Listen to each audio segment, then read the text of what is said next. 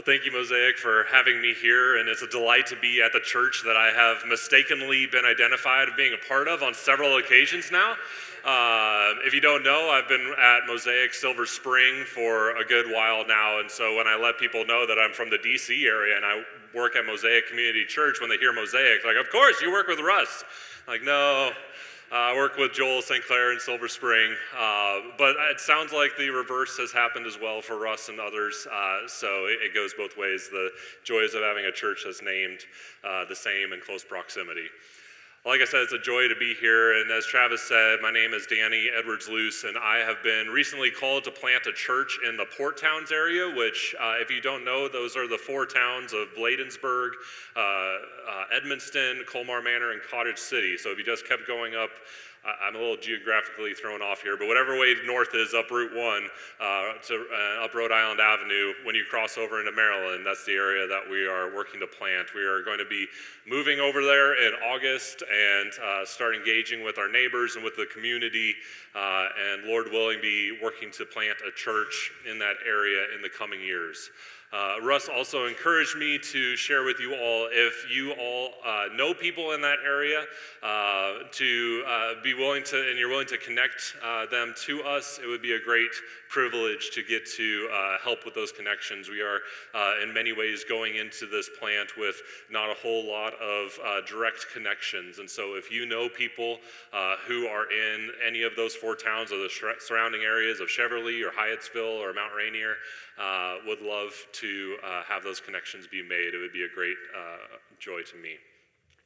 So I know that you guys have been working through Philippians, but we are going to be hitting pause through the series on Philippians and are going to instead jump to the Gospel of Matthew. The text for today is Matthew chapter 10, verses 24 through 39 as printed in your worship guide. If you have a Bible, you can turn there as well. Please follow along with me as we read from God's Word. A disciple is not above his teacher, nor a servant above his master. It is enough for the disciple to be like his teacher and the servant like his master. If they have called the master of the house Beelzebul, how much more will they malign those of his household? So have no fear of them, for nothing is covered that will not be revealed, or hidden that will not be known. What I tell you in the dark, say in the light. And what you hear whispered, proclaim on the mountaintops. And do not fear those who kill the body, but cannot kill the soul. Rather, fear him who can destroy both soul and body in hell. Are not 2 sparrows sold for a penny? And not one of them will fall to the ground apart from your Father. But even the hairs of your head are all numbered. Fear not, therefore. You are of more value than many sparrows. So everyone who acknowledges me before men, I also will acknowledge before my Father who is in heaven. But whoever denies me before men, I also will deny before my Father who is in heaven. Do not think that I have come to bring peace to the earth. I have not come to bring peace, but a sword. For I have come to set a man against his father, and a daughter against her mother, and a daughter-in-law against her mother-in-law. And a person's enemies will be those of his own household.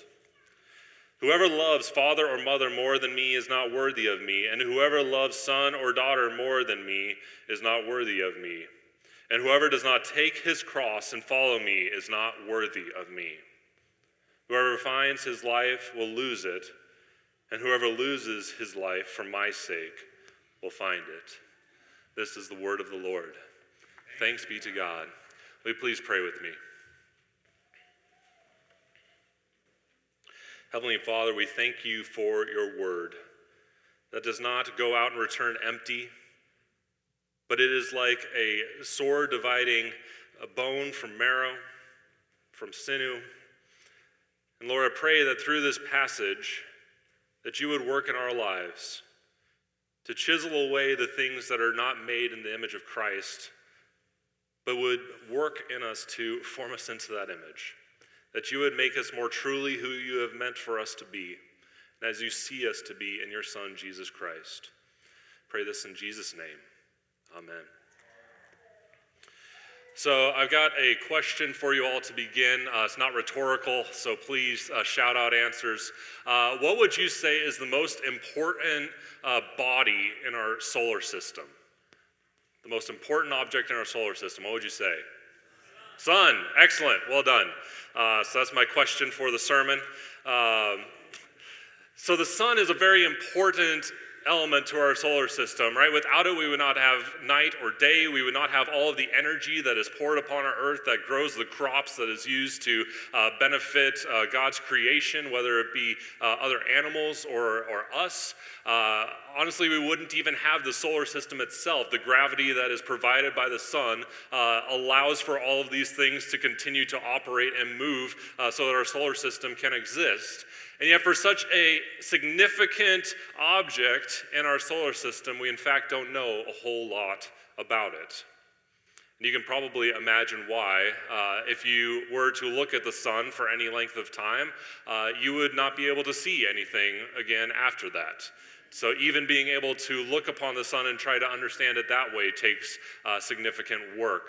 If you were trying to get close to the sun, it is incredibly hot. And so you would not be able to withstand the heat of the sun to be able to get close enough to examine it. Except for just recently. NASA has just now announced that in 2018 they have finally created a probe or satellite that they are going to send out to the sun on a 7-year mission to circle around the sun and study it for a 7-year period. And as I said, it's very hot, and so they have created this heat shield that is 8.5 feet thick. 8.5 feet thick of heat shield to protect the instruments that are going to be studying the sun.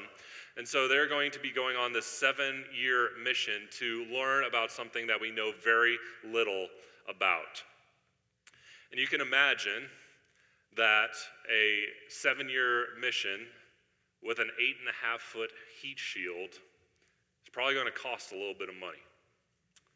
And the current price tag that NASA has announced for this trip to the sun is $1.5 billion.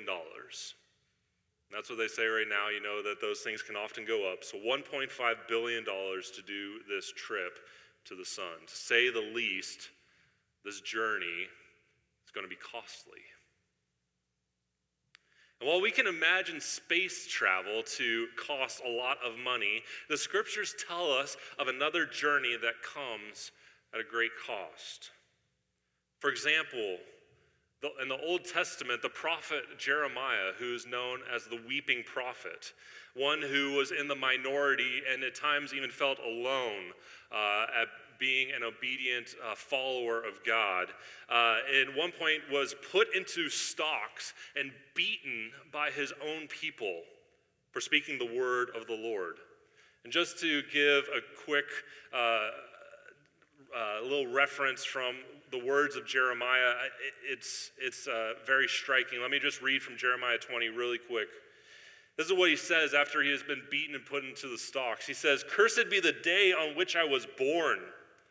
The day when my mother bore me, let it not be blessed. Cursed be the man who brought the news to my father. A son is born to you, making him very glad.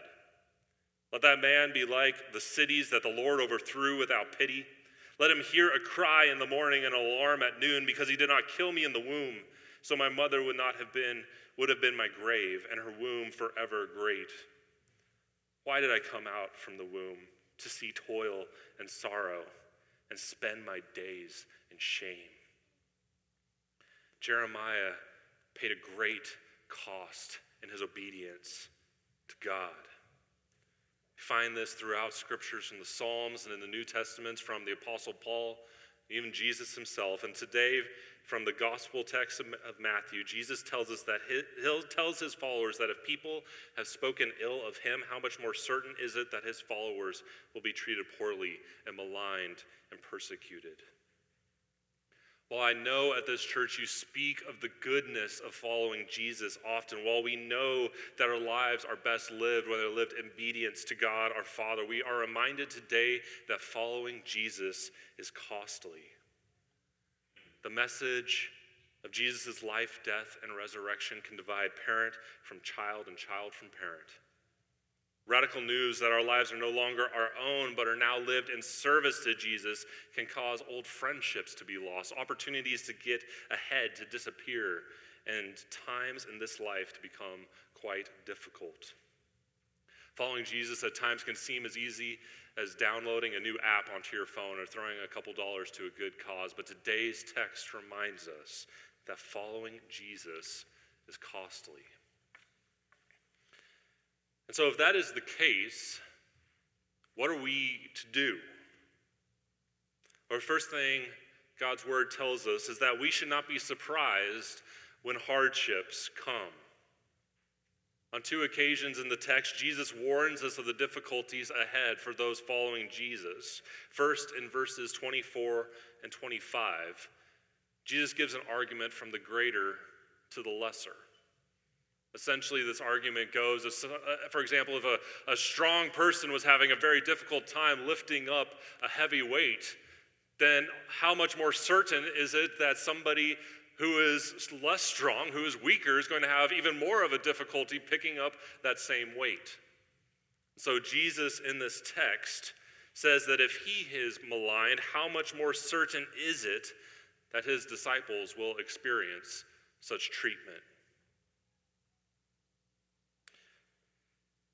Jesus is telling us today, through his word, that we should expect others to question why we devote our lives to God and not to money or business success or getting ahead at all costs. We should expect people to laugh at the fact that we believe that a man who is risen from the dead is able to bring us eternal life. When we put it that way, we can understand why people might think that is a little crazy. And yet by God's Spirit, we have been convicted of this truth. We should expect people to laugh at this. We should expect people to reject us for our faith because Christ was rejected, was laughed at, and despised. If Jesus experienced this thing, how much more certain is it that we too will experience these hardships? The second place that Jesus speaks of these is in verses 34 through 38. In these verses, Jesus tells us that the message of the gospel will divide friends and family. That as people hear what we believe, they will reject the message of the gospel, and in doing so, even reject us. We can expect an unbelieving family member to reject our faith. We can expect an unbelieving friend to distance themselves from us when they realize the ethic that we have been called to live according to. We can expect hardships to come. There's a cost to following Jesus, and we should be expecting these things to come our way. Now, let me take a quick moment to share what these hardships are not. There's a teacher who once told me, please don't hear what I'm not saying. So let me tell you what it is that I am not saying. Essentially, if you are going to go about and start speaking critically towards your neighbor for drinking too much and not going to church, it makes every sense that they are going to direct some hardships your way. It is going to make sense for them to feel upset about what it is you're doing, especially if they're not even Christians, if they do not have the baseline understanding of what it means to follow Christ and what he has done for us. Why would they follow that ethic? Why would they follow what Christ has commanded them to do? And so we instead are commanded in multiple times throughout the New Testament to do, in fact, the exact opposite from attacking unbelievers. We are commanded to strive to get along with others, to respect the unbelievers in our communities. We are called to be building up the community around us. We are to be a blessing to our people. In fact, it is a qualification of Christian leadership that you would have good rapport amongst those both inside and outside the church. So we are called to be respecting and caring for our neighbors and our communities and seeking the best for them. But what this text is saying is that even when we do that, when we seek the best for our communities, even then hardships are going to come. because the gospel speaks of our deepest commitments, because the gospel challenges our most fundamental beliefs about what is important, what is worth pursuing in this life, what is of value, people will question, doubt, and laugh at us. Even when we're seeking the best of others, we can expect hardships to come our way. Now, I've been thinking about this promise quite a bit over the past week. I was able to go on a retreat with some of my friends who are also in ministry. And we worked through a part of Scripture that focused much on how we are promised suffering in this life in our obedience to Christ. And so as I considered that, I found both this passage and the one that we were reflecting on this past week to be a bit of a challenge for me. Growing up in a home where everyone proclaimed Jesus as Lord, and largely being in circles where Jesus was at least tolerated, if not celebrated, I have not had many opportunities to receive the kind of challenge, the kind of maligning and rebuke and scorn that is talked about in this passage. My parents haven't disowned me. My brother and my sister still love me. And there might have been times where my conscience has been pricked such that I have had to share something with others and confess something with others that if I never said anything would not have been known to my brothers and sisters. But that is not the kind of difficulty that Christ promises is going to come our way in this text. To be questioned or maligned because of my faith is not something that has happened often for me. And so I have wondered, am I being faithful as a believer to speak the truth of the Gospels, or am I just hiding my faith? Am I being a stealth Christian, proclaiming Jesus when it is convenient for me, but when I find myself in what I perceive to be enemy territory, I go below the radar, and nobody knows that I am a follower of Christ? And so the passage today challenges us who may hear these words and think we haven't experienced hardships because of our faith to examine ourselves and see if we might be stealth Christians flying under the radar. It might not be that you are doing anything wrong. You may be following in obedience to Christ and God has not poured any of these difficulties upon you. But I encourage you, as I have done myself, to examine your hearts to see, am I, being a stealth Christian, only showing up as a follower of Jesus when it is most convenient for me? And yet, on the other hand, I know that there are people in this room today who have experienced hardships because of their faith. And I want to tell you that this passage, I hope, may be an encouragement to you.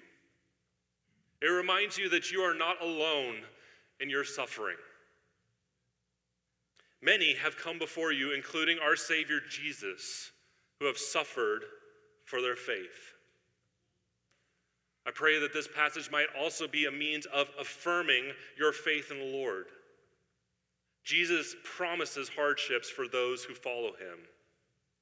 And as you experience these hardships, it can be a confirmation that you are indeed being faithful to the Lord. And so while these hardships can be a great burden, can be a great challenge, can make us cry out in words similar to what we heard from the prophet Jeremiah, I hope that they might also be a means of encouragement that you are being faithful to our God. Now, it begs the question, if the cost of following Jesus is so great, why should we pay such a steep price? Why should I choose to follow someone that does not bring peace but a sword, as the text says? Why should I proclaim a message that promises to bring me ridicule and voices that will malign me? Why should I choose to love somebody more than my own family, even my wife? Why should I pay such a high price? I asked that very question of why should I pay such a high price the last time that I went to the dentist. Obviously, this is a bit of a different set of circumstances, but unfortunately, throughout my high school and college days, I did not have the best of dental hygiene. And so I have had a very long span of time to recover from that choice of not taking care of my teeth. And since that time, I've learned to ask an important question of the dentist.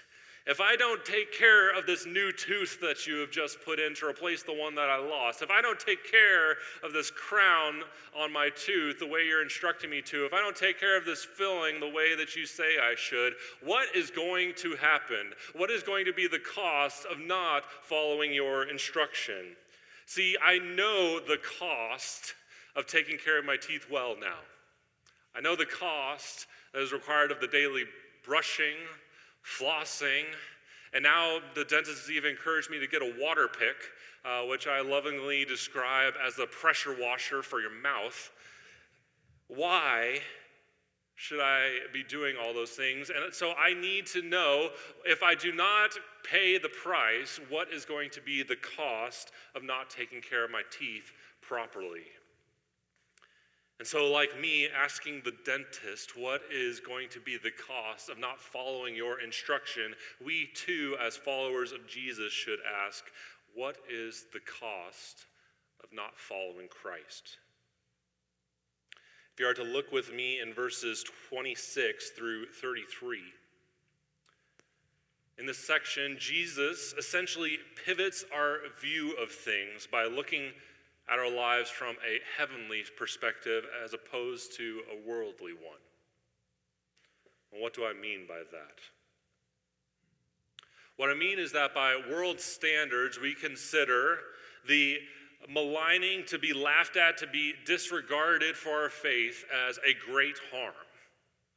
And it is true that it is not good to be cast aside by others. And yet, in this passage, Jesus takes us before the presence of God himself to be able to see from his vantage point upon his creation. And this passage tells us that we are to not fear when these hardships come upon us. Why is that? Because we should not fear those who kill the body but cannot kill the soul. Instead, we are to fear him, namely God, who can destroy both soul and body in hell. Men can only do so much harm to us, but it is towards God that we should have the most reverent fear of his great power and control. Brothers and sisters, the text today tells us that the cost of following Jesus, the decision to follow him, is a matter of life and death. Jesus says again in verse 39, whoever finds his life will lose it, and whoever loses his life for my sake will find it. From the world's perspective, we can gain every measure of success. We can own our own home, go to a good school and pay off all our debts.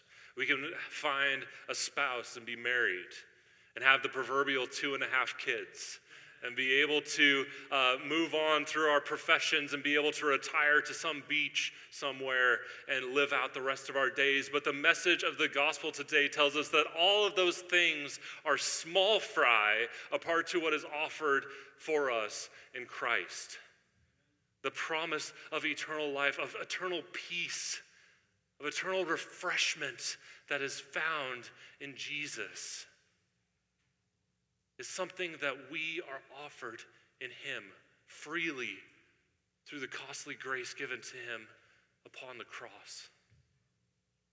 And so we today are presented with a choice to find our lives in the idols of this world. As Travis said in the time of confession, we can see the world around us continuing to draw us towards these things that are good things but promise to be ultimate. I say, if you will devote my life to money or to success or to fame, you will find happiness. And if we choose that road, we are choosing to reject Christ. And if we choose to follow him, we have a life promise of eternal blessing of eternal peace, where all things will be made right and perfect in him. But in doing so, we are going to experience hardship. We will be laughed at and maligned for our faith. We will be challenged because we claim Jesus as Lord. And so we have a choice. And if you're anything like me, if you're someone who needs to know what the consequences are for not brushing your teeth right, if you need to know the cost of not following Jesus, I encourage you to take these words to heart. The blessings of Christ are immense. Because of him, we are free from shame, from guilt, from the endless pursuits of proving ourselves to be worthy of love, value, and purpose. We find these in Jesus. But following him also comes at a cost. And at times, that cost may seem even more than we are willing to pay. Yet Jesus from God's word this morning reminds us that he is, in fact, worth it. He is worth it. You might remember the satellite that I was talking about at the very beginning, this $1.5 billion satellite that NASA is sending to the sun. Well, I dug around a little bit further to learn more about this satellite and found out that scientists believe that the sun has the potential for throwing out these massive amounts of energy, these solar flares, that are powerful enough to disrupt every major system on Earth. Scientists think that if one of these flares were hurled towards the Earth in just the right way, that the damage, the price tag for the damage that it would cause would be over $2 trillion, and that the power on the entire eastern seaboard would be lost for over a year. And so when we realize what could be understood, predicted, and even perhaps prevented, if we are to learn more about these solar flares, a $1.5 billion price tag doesn't seem to be quite so steep. And so as NASA has gone about calculating the cost of what it means to send this probe to the sun, I want to invite you this morning to also count the cost of following Christ. If you have not committed yourself to Jesus, I would invite you this morning as well to consider, is he worth it? And if you have chosen to follow him, I would invite you as well to count the cost. See if Christ is truly worth it. To see is the benefits of following him versus the benefits of choosing another path. Which are the better options? And so as you do this math, let it be our prayer that you might find that the cost of following Jesus is worth it. Will you please pray with me? Heavenly Father, we thank you for the gift of your Son, who has given us such a great and precious gift, the gift of hope for a future, the gift of security now in what we have received. And God, I pray that you would work by the power of your Spirit to convince us that following Christ is, in fact, the better portion. That though the price may be steep, it is far greater benefit for us to continue to follow Christ. We pray this now in Jesus' name. Amen.